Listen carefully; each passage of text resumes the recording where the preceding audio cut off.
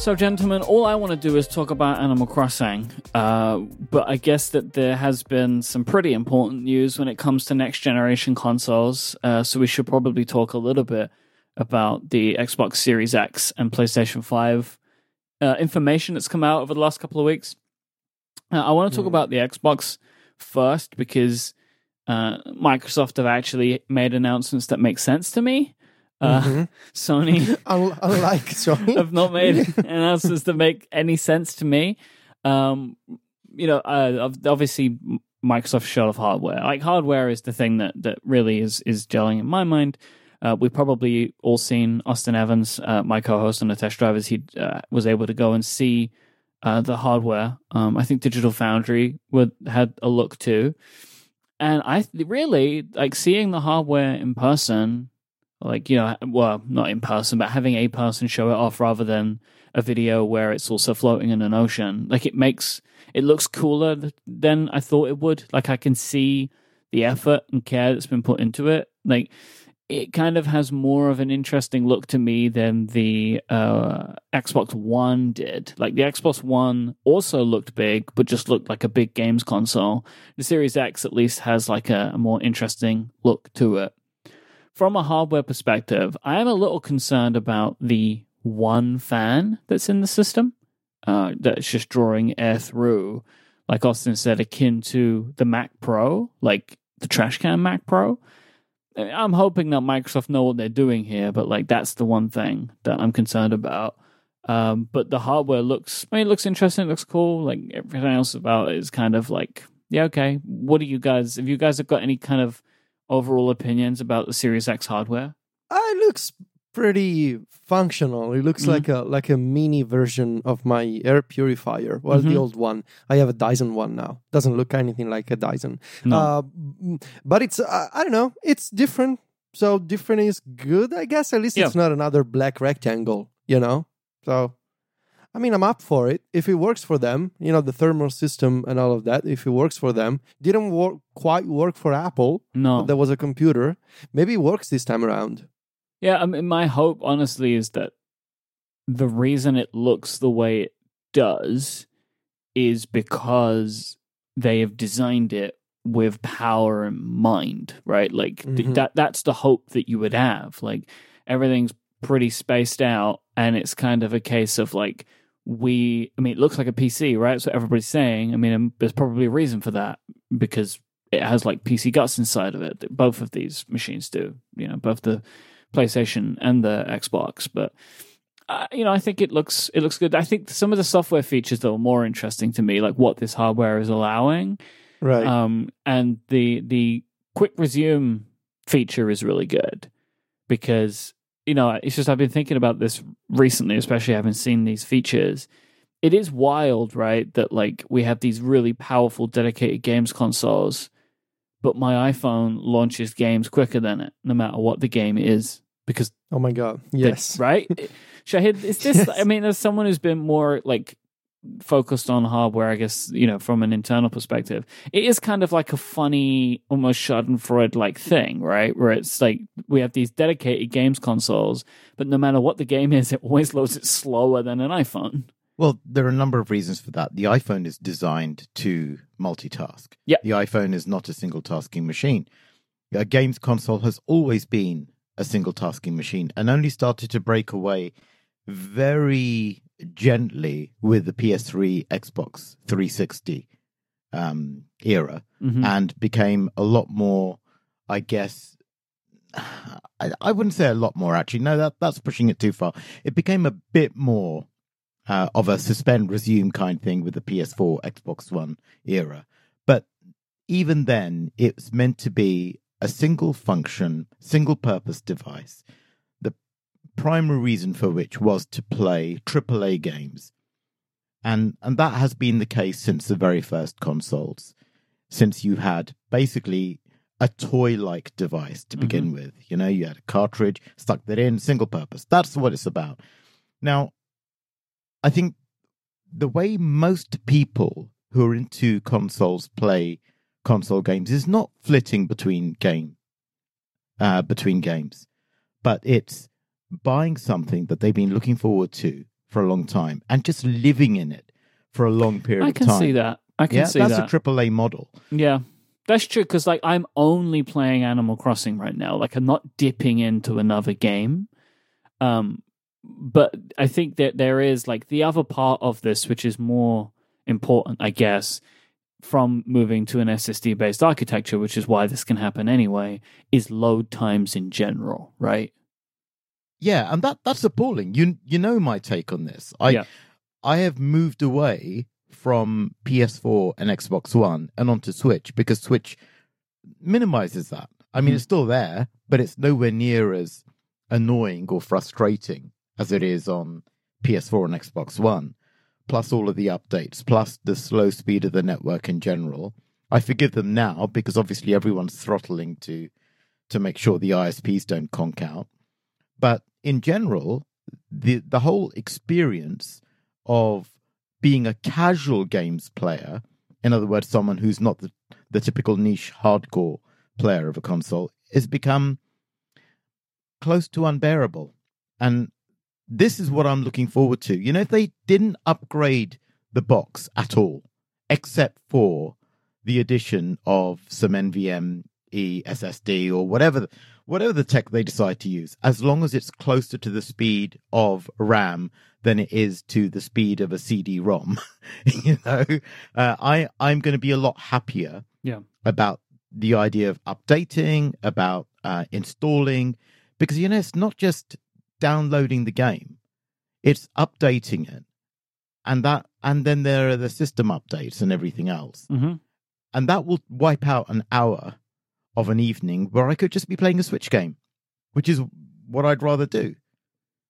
Because I don't think there's been a single time where I've spent a longer than, I don't know, 2-3 minutes waiting for something on the Switch. Can you remember? I mean, you guys play a lot more than I do. So this is the thing, that these next-gen consoles, if they take away that pain, that's a big step forward. The rest of it, whether you can flip between games, is kind of less relevant to me than the idea that when I come back to the machine, I will be able to play a really, really great game and get straight into it. That for me is the most exciting thing. And even if they hadn't updated the guts of the machine, even if the GPUs are the same, even if the CPUs were the same, even if the RAM was the same, I really wouldn't care, because I think games have got to the point now where they are good enough and everything else is just shouting about minor and trivial updates. You know, stuff like the shift to 4K. Is it as meaningful as the shift to HD from SD? I don't think it is. No, I don't think it is. It's great. Not always. It's great and it's nice to have. But I don't think we're ever going to get as meaningful a shift in resolution as we did from SD to HD. Because HD is like the minimum acceptable standard, right? That's kind of what we learned. And then moving to 4K and 8K, I just don't think the same level is there. What our eyes are able to perceive, it changes a lot, and from person to person is less effective. But SD to HD, we can all agree on that, right? Like that, we can all agree that was a big change and it was a meaningful change. But past that, the returns are diminishing at that point. You know what? We are at the event horizon of 2D display technology. So no matter how much further we go, it will always be a case of diminishing returns. We're at the asymptote now. You'd have to spend a colossal amount of money to make the experience better. Now it's much more about the technology. It's much more, when I say technology, I mean software technology. It's about bringing AI more into things. It's about the production of assets much more quickly, using computers to help in the real-time production of assets. That kind of thing is going to become more important, but only because it will allow more people to create the kind of experiences that we've got right now, rather than relying on teams that require dev budgets of upwards of $100 million. The other big thing that people are talking about, right, like Microsoft actually has some stuff to show too, and funnily enough with Minecraft, which is kind of hilarious, but it worked, was ray tracing, right? Like that ray tracing is this is maybe the thing that's going to make the biggest effect, because it will be a big graphical change, which could be, it could be interesting, right? Like just the way that light is used in gaming and that kind of stuff to make bigger effects and graphics. And the Minecraft stuff especially did look really good. like, I don't know if you guys saw it, but like it was like, oh, this is much more dramatic, and I can imagine on especially on HDR televisions is going to look really nice, and I can see that being a big difference maker. But I'm also keen to see what it will look like in a more AAA style game. You know, they've shown off some like Gears footage, but it was never made with all of this stuff in mind. So I'm kind of keen to see what it will end up looking like eventually. Because again, like HDR was a big thing and is nice, but wasn't a massive difference maker. Maybe ray tracing will be something more than that, or maybe it will just be another little sum of the overall parts. But it is like something that really couldn't have been done at all before. So now both Microsoft and Sony are really shouting about it. Do you know what? It's a tick box exercise. Yeah. It's because they have to do it because PCs are doing it now, and they have to incorporate it in some small way. And I've been so excited about ray tracing for so long, but I think a lot of people are going to be disappointed at the marginal gains that they get. Yes, reflections will be better. Yes, some detail in the shadows will be better. But really, maybe some global illumination is going to be better. But these are going to be details that only the geeks notice. People like you and I who love our games, who appreciate them, who could tell the difference if you showed us static screenshots side by side and we really squinted, we're not going to be that bothered. I mean, the point I'm trying to make is it worth spending another 400 quid to get ray tracing? I don't know. I think the games are already looking great. Look at something like Control, which was my game of the year from last year. I think it was one of yours as well. No, it wasn't, was it? No, that would be stupid. No, for me, I mentioned it. It was mentioned Control, right? So I don't know if you've seen some of the screenshots that are doing the rounds. I've actually got a card capable of doing ray tracing on my PC. It's one of those Titan something or other. It's a 2080 Ti anyway, NVIDIA thing. And I've been having a look at stuff. And while it makes everything faster and smoother, and I'm all for that, you know me, I'm the 60 frames a second guy. That's all great. The smoothness is appreciated, but the detail is kind of lost on me. Also, I gotta say, because I'm getting a bit ancient, my eyes are not as good as they used to be. So even with glasses, I can't always see fast-moving higher detail because the differential is so small. Isn't it kind of funny how both Microsoft and Sony are essentially trying to, like, more and more, like this was true arguably in last generation, but now it's so obvious to me that they're basically trying to sell you a PC without the complications of a PC.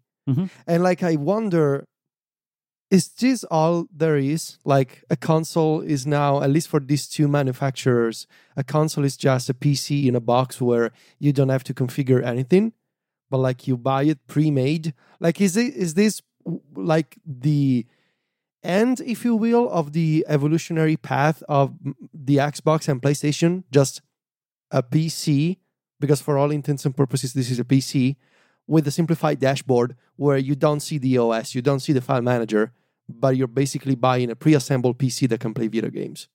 Yeah, I think it is. It's got to be, hasn't it? I mean, it's been the case since the PS4 and Xbox One, right? And then we've had the TOC cycle. We had their bumps, the PS4 Pro and all of that. And this is just an iteration on that. This is like, I guess these machines, they're going to be amazing. They're going to be gorgeous. They're going to look beautiful. They're going to be faster, smoother in every way. The game experiences are going to be more solid. They're going to be bigger as well, obviously. But really, they're, I guess, the equivalent of the iPhone 11 Pro against the iPhone 10. It's the same underlying idea perfected. So as well, Microsoft also showed off their controller and all that kind of stuff, right? Like, we really got to see the entire console. They shared some of their plans around how they're going to be doing expandable storage, how the storage is going to work. They kind of really went into depth. But honestly, the Sony announcement, I couldn't get through it. I know it wasn't meant for me in the way that Microsoft stuff was meant for consumers, and Sony's was really meant for, it was like their GDC presentation, basically. But I wonder if the two of you really took anything from what Sony had to show off. it was also very hard for me to follow most of it, but I figured maybe Shahid can confirm from a developer's standpoint. The sort of the consensus and the reaction that I saw on Twitter was that what Sony is doing in terms of the SSD performance is more impressive than what Microsoft is doing. And like I saw a bunch of developers tweeting that the performance they were able to get out of the SSD in the PS5 dev kits was really incredible, and how that changes game design in terms of like all these little tricks that developers now adopt, like when they need to load, for example, a different portion of a map, and like instructions displayed to the users in the loading screens, because loading screens are necessary now, but they will not be necessary on the PS5 and in tomorrow's consoles because of these faster loading times. So that was my only takeaway, really, that and there's all, people talking about, but the Xbox has more teraflops than the PS5. And at the end of the day, I really think it's more about the games, but the performance aspect of, well, this game is going to run so much quicker on the PS5 than the Series X. Maybe that's an interesting comparison from the technical standpoint. Well, these differences were much more magnified in the early days of video game consoles because the base level performance was so bad in comparison to what we have today. But now when the base level performance is so high, the difference is marginal. And I don't think anybody is going to notice. I mean, if you even go back as recently as a PS3 to Xbox 360 era, which was a more powerful machine? 360, right? No. No? No. Yeah. The PS3 was more powerful, but nobody knew why, because the PS3 was so hard to program. That was it. Yeah. And it took almost the entire generation for programmers, and primarily, it has to be said, first party and second party programmers to catch up. And towards the end of the generation, it was clear with the likes of Uncharted that the PS3 was superior in terms of overall hardware. But did it matter? No. The Xbox 360 had utterly dominated the early rounds. And even though at the end of that era, the PS3 had outsold the Xbox 360, a lot of people still don't know that. But it's true. Eventually, because of the European presence, it outsold the Xbox 360. It might as well not have done, because it took so long and it almost destroyed Sony in the process. Now, the point I'm trying to make here is that the performance differential, going back to that generation, didn't really make an awful lot of difference. That's not what it was about. There were difficulties in the early stages, so developers were finding it very, very difficult to get games on the PS3 to look as good as the Xbox 360, and that was enough. So the architectural complexity was a put-off. Right? And that's the kind of thing that used to lead in the early days of consoles. But now everyone knows that architectural complexity is an absolute no-no. So can you explain this to me, though? And I'm sorry for cutting you off, but can you explain, like, because I've always wondered. Someone has to. Okay. So what does it mean when a console is more difficult to develop for? And I ask this from the, obviously wrong assumption that, like, if you develop a game in, like, using Unity, for example, like, isn't Unity the same, like, no matter, like, the destination platform? Like, what makes one more difficult to develop for than the other? If it's an answer that can be simplified. I'll do my very best. Okay. I'll do my very best. So I use Unity a fair bit, and you have to bear in mind that every piece of hardware has certain hard edges, if you like, in terms of its capabilities, that as a developer, you have to work around, which could significantly affect performance if you get them wrong. For example, if you have a certain amount of memory, if you can assume a certain amount of memory on a graphics card, you know that you could build your game in such a way that you could upload a whole ton of materials up to a certain limit to a graphics card, and it will still be okay. But if you don't take care and you overflow it, and then there is traffic going between the graphics bus and the main memory and the CPU and whatever, You got this enormous quantity of data being transferred across the system. That is what is causing pretty much all of the bottlenecking. You want everything to stay as close to possible as where it's going to be used. And you want as little shunting about of data as possible, because memory is not as fast as processors anymore. It used to be that memory was slow, but so were processors, so it didn't matter. But now, if you miscalculate how you're going to access memory, you can really, really slow things down. You get things called cache misses, which I'm sure you know about, which mean that the next time the processor tries to fetch some memory, it's going to take forever. And this is the kind of thing that can cause frame rate drops. It's the kind of thing that forces developers who are not particularly skilled to reduce the resolution of their games at the last minute and so on, because it can get very, very complicated if you don't bear this in mind early on.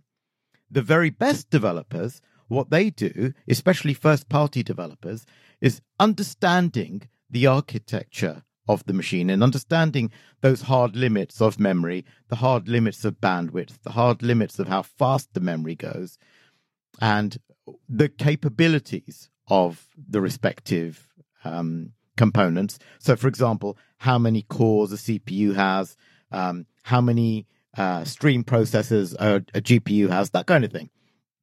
If they're aware of these, they can work much more closely to the metal and ignore the abstractions, and therefore get much better results. This is why the very best developers in the world, particularly first-party developers and first-party studios, tend to go to the metal and don't use engines. The engines are designed to be a compromise that allow developers to take shortcuts and target every platform without achieving the best possible performance on each hardware platform.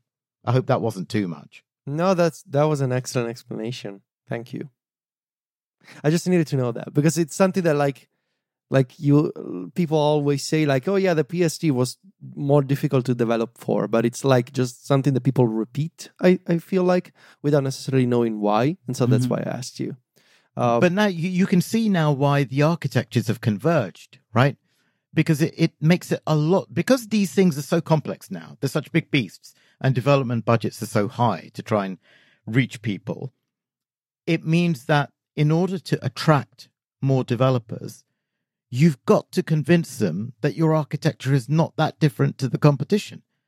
So now you can do PC, PS4, Xbox One, and the next generation will be able to do PC, PS5, Xbox Series X. And it will be a very similar code base, and perhaps with some frills for the PC version. But this is why they had to have the ray tracing tick box, because people will be taking advantage of that. We're very early days with ray tracing, by the way. Not many people are going to use it because the performance hit is savage.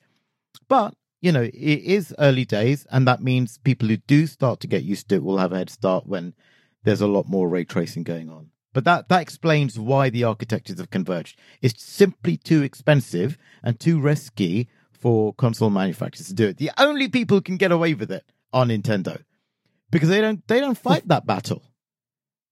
And as far as I'm concerned, I love them for it. Long live Nintendo. And yes, I love Mario. So we still have a ways to go before these consoles are going to be available. It's going to be at least the end of the year, maybe further now, we're not sure. But as it stands right now, Microsoft are grabbing my attention more than Sony is. And I know that this is obviously Microsoft's plan, right? This is what they want to do right now. They want to be front of mind for people, so they're doing everything they can to show off as much as they have. I feel like Sony should have taken a step to show the console, but I will also say that they probably know what they're doing. And again, these things always do come down to the games, but just from a standpoint of me thinking about where I want to put my efforts in for the next generation, from which company am I leaning more towards right now? It is Microsoft. I am more interested in what they are doing right now. So I am very keen to see how the next few months go, as Sony, I assume, get ready to show off more. It is funny, Sony knew what they needed to do, and they took the step months ago to show their hand first, right? They had that interview with Wired, right? And they got out before Microsoft to give the idea that like this generation was all about SSDs and ray tracing, right? And then Microsoft basically had to just say they were doing the same, but then Microsoft decided that they would show off their hardware and then show it off in great detail a couple of months later, and we've seen nothing of the PlayStation 5 right now, except the logo. Of the things that we heard last year from Sony, I think what's potentially interesting is what they're going to do with the controllers, with the DualShock 5, especially regarding the haptic feedback stuff that there was an article in Wired last year, I believe, where Mark Cerny gave some details around the DualShock 5 and the advanced haptics that they were going to do. So that's potentially interesting because the Xbox controller is really the at least for me the most disappointing update, quote unquote update. They sort of revised the layout a bunch. There's a new D-pad, there's a new texture, but it still uses AA batteries and it doesn't really do anything new or different. Whereas I feel like the DualShock 5, if they do the advanced haptic stuff, that could be something more than just a gimmick. It was a bit of a gimmick on the Nintendo Switch initially. Like we all thought, what's it called on the Switch? The HD Rumble, I think it's called.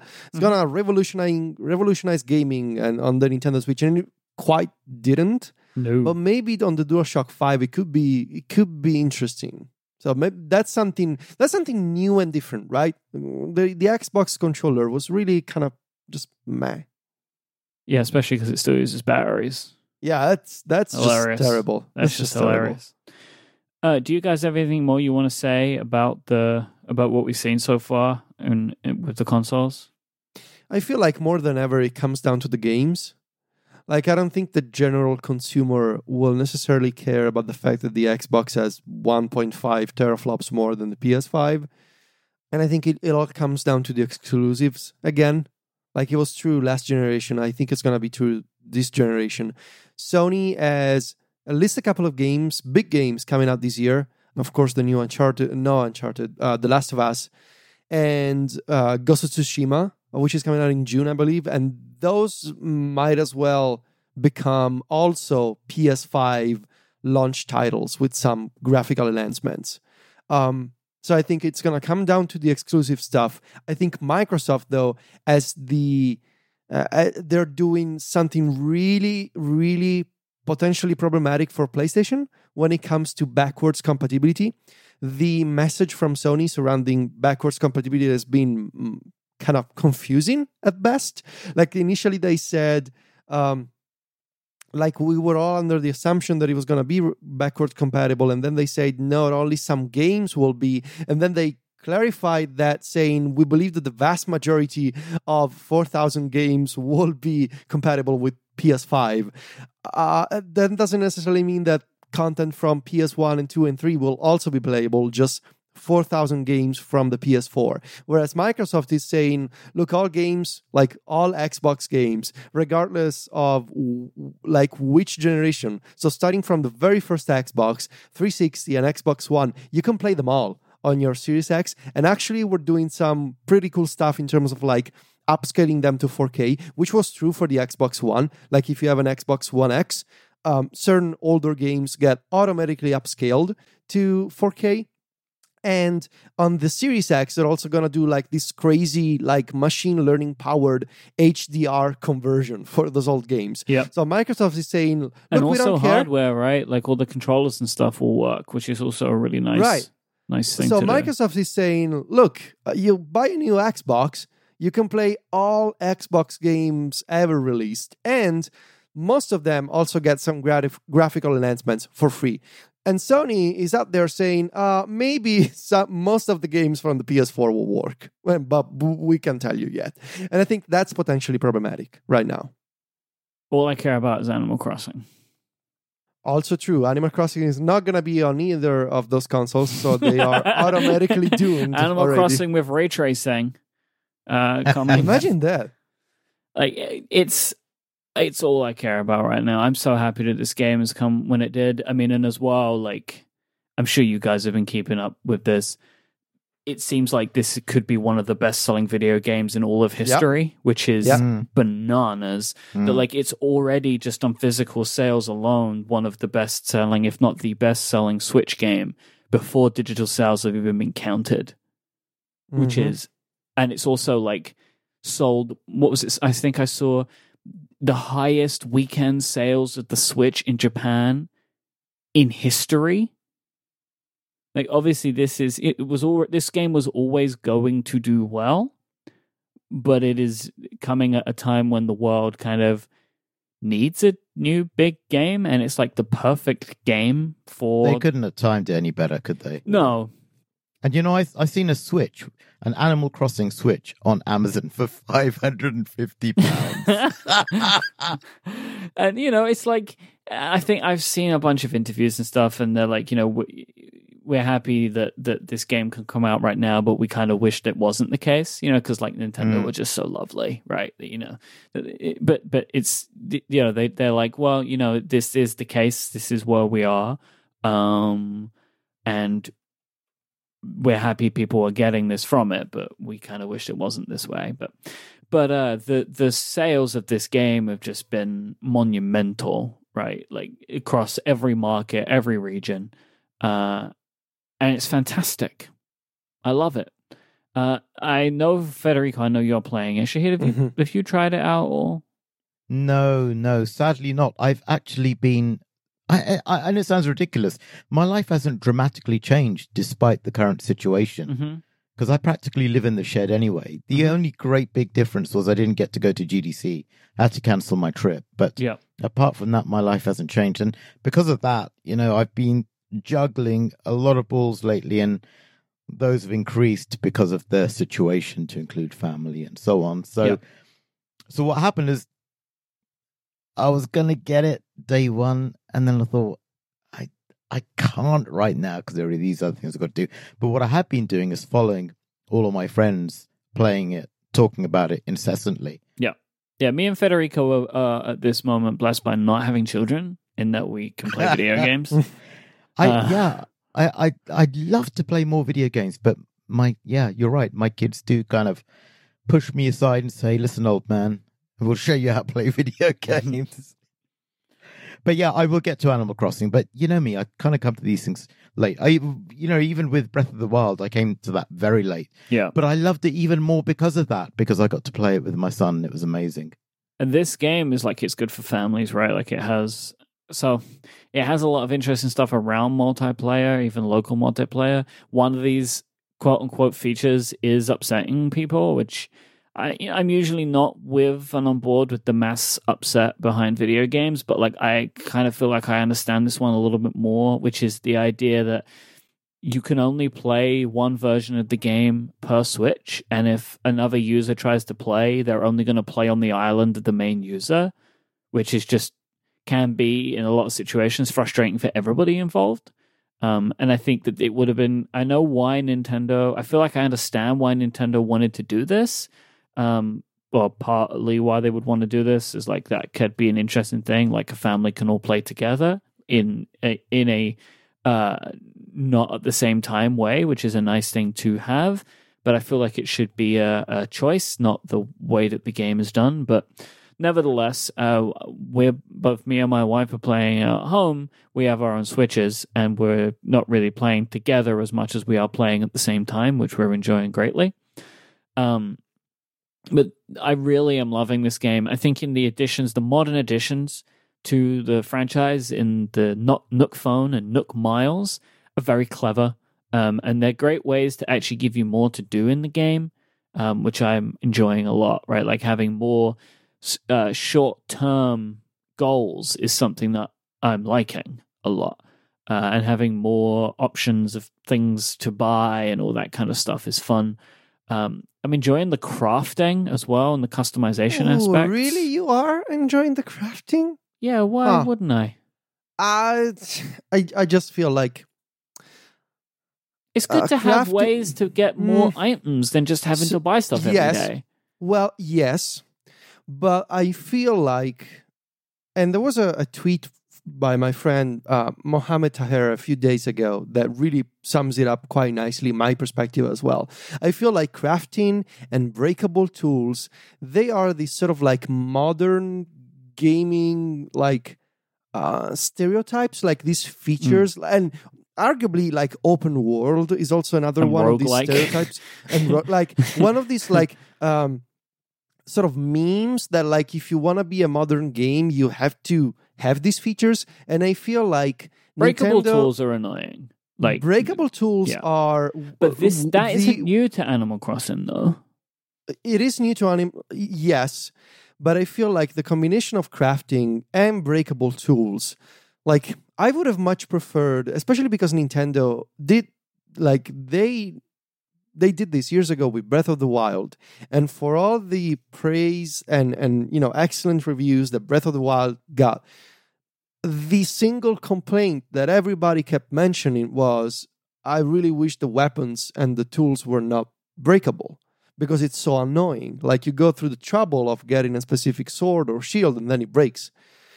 And I feel like Nintendo could have learned that lesson, and instead they doubled down on it. Like you can craft everything now, but also it's gonna break, and it adds that it's in stark. I feel like it's in stark contrast with the sense of tranquility and just peacefulness in Animal Crossing. You have the tiny bit of anxiety that a tool is gonna break on you, and then you're gonna go through the trouble of redoing it again.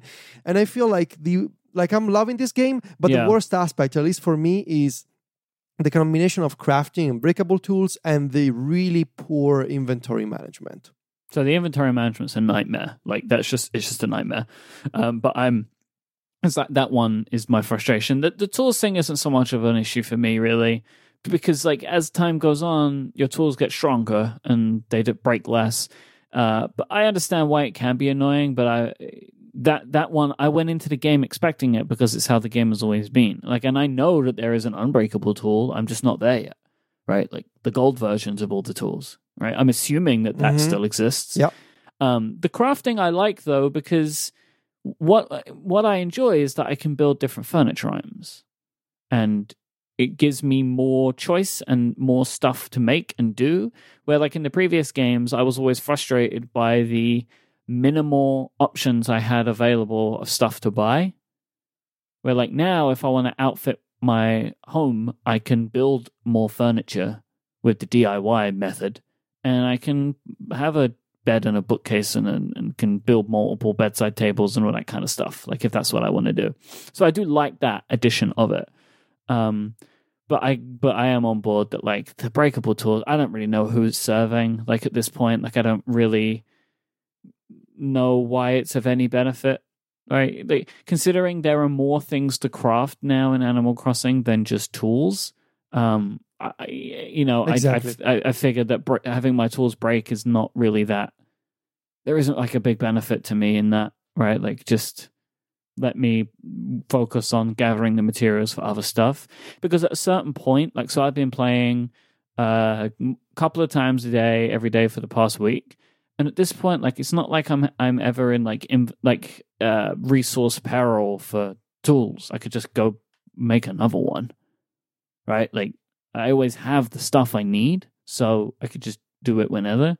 But then the other thing that is, I guess, more frustrating, where compared to something like Minecraft, is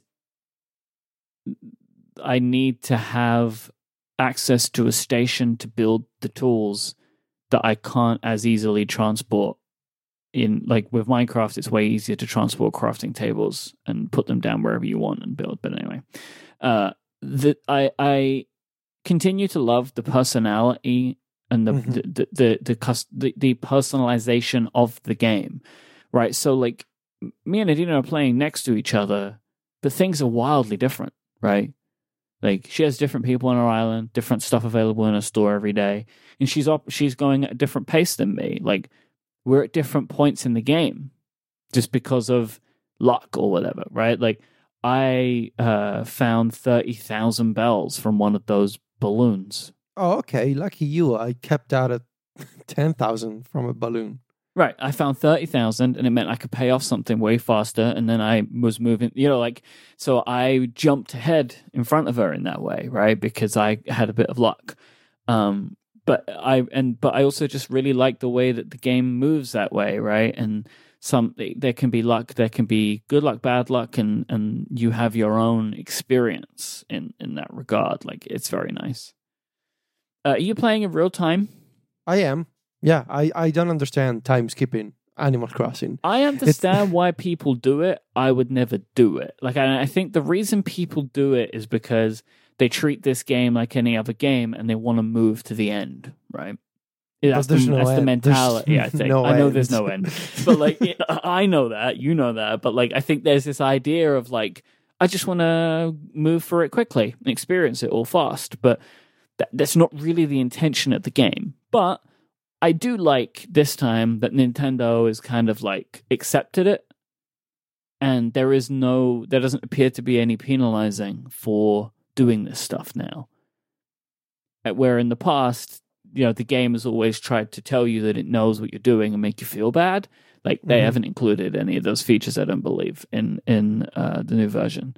And I'm kind of cool with that, where it's kind of just like, let people play the game the way they want to play it.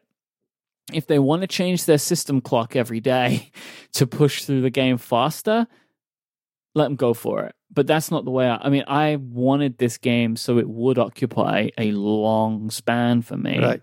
And I think it's going to do that. I have no reason to feel that it's not going to do that, which is great. Yeah, I don't think there's any reason to introduce. Again, this is a game that I think is perfect to help you through stressful times. Whether you're dealing, there's folks dealing with depression, anxiety, and especially at this time of really across the entire world. I think it's more common across a lot more individuals. And like, to be able to find this sort of this peaceful oasis, this island where you can just chill and sell fruit and furnish your house, like talk this peaceful to a pink puppy called Cookie. Exactly. I don't want to rush through this game because, like you, I want it to last for a long time, and I feel like this is the type of game that I would play like 30 minutes to an hour every day for a long time. And it's perfect for that, right? I think Nintendo, like, I remember playing Animal Crossing, so I skipped the 3DS one, right? The last Animal Crossing that I played was in the DS days. So I believe it was called Wild World on the DS. The last one I played seriously was the GameCube one. Oh, wow. Okay. I know I've dipped in and out, but like the GameCube one I was like big on, and I think I've picked up one of the DS or 3DS ones, but didn't play it as seriously. Okay. So guys, does this feel like a nice nostalgic reminder of previous versions, or does it take it to a whole new level? And if so, why? I think it's both for me personally.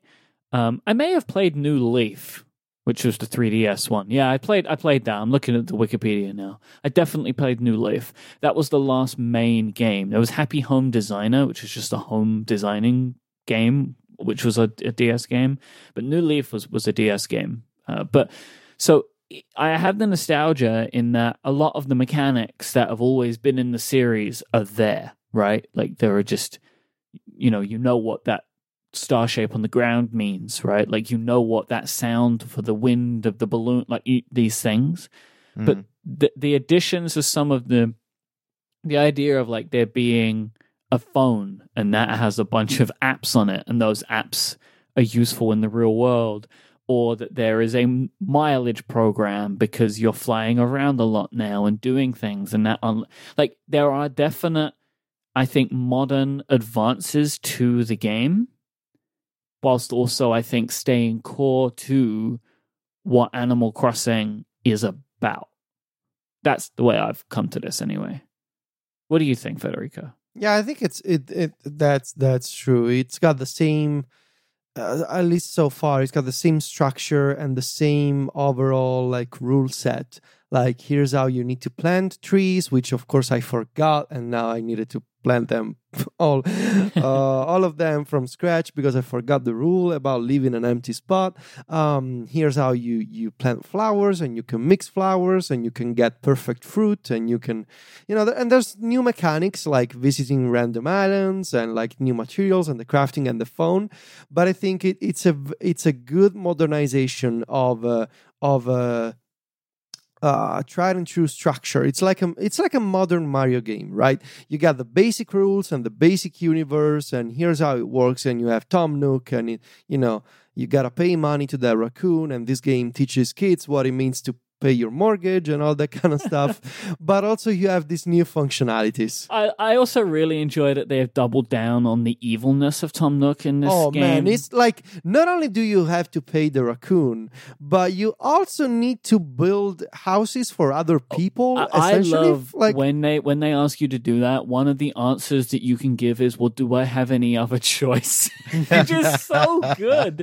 I really like that they have very much doubled down on the meme of Tom Nook. I was thinking about this, like, in general. I think Nintendo are aware of Stardew Valley here. I think that they must be. That they have, Stardew is very heavily, influenced by Animal Crossing, right? Like Animal Crossing, Harvest Moon, these are the games that influenced Stardew. And Stardew has been a phenomenal success, and I think that they, very rightly so, have pushed the Animal Crossing franchise into a different direction and advanced it because of that, right? Like, you are not in a town anymore, right? Like, they were like, no, you know what? You're going to go build a new civilization on an island. And it's like, okay, right? Like, you took what the game was about, but you've developed it and modernized it. You're not, and you're able to have, what I like about this game is you're able to really customize, right? Like, really customize. You can build not just your inside, but the outside, and the inside you have new tools, so it's easier to decorate than it was ever before. And like, they've doubled down on what makes this game what it is, but also I think what makes it different to games like Stardew Valley. Like Stardew, you can't really customize a lot. Like, you build your farm the way you build it, but that it feels much more like for optimization than for aesthetics. But I'm enjoying that this game is allowing me to do and to more easily customize the look of my environments. And they've also like expanded a lot of things. Like, how amazing is the museum? Oh my god, it's so good. It beautiful. It looks so small and like boring from the outside, and then you go inside and it's like, this is serious. Like, I love the water tanks for it's fantastic. Like, it's so good. Yeah. Because I always was so begrudging in donating things to the museums because it just felt like, well, what am I actually getting for this? But now it's like, well, now what I get is a very beautiful place to walk around inside of the game. So I'm super in. Like, I'm just, I will say, this is my last point. Like, I turned on my Switch today and I saw a lineup which was Animal Crossing, Legend of Zelda, Stardew Valley, and Pokemon Sword. And I was like, God damn it, Nintendo. What they have achieved in these last few years, unbelievable, right? Like, looking at a list of games where one is like, was my game of the decade, but my favorite game of all time, right? But looking at those games and being like, when I look back at like a larger period, maybe in like 5 years' time, look back at the last 10 years and see those 4 games again, and it's like, yeah, you know what? They're my favorite games of the last 10 years, right? Like, they really... It's really like they've really nailed it big time, and the sales of all of this stuff are definitely speaking to that.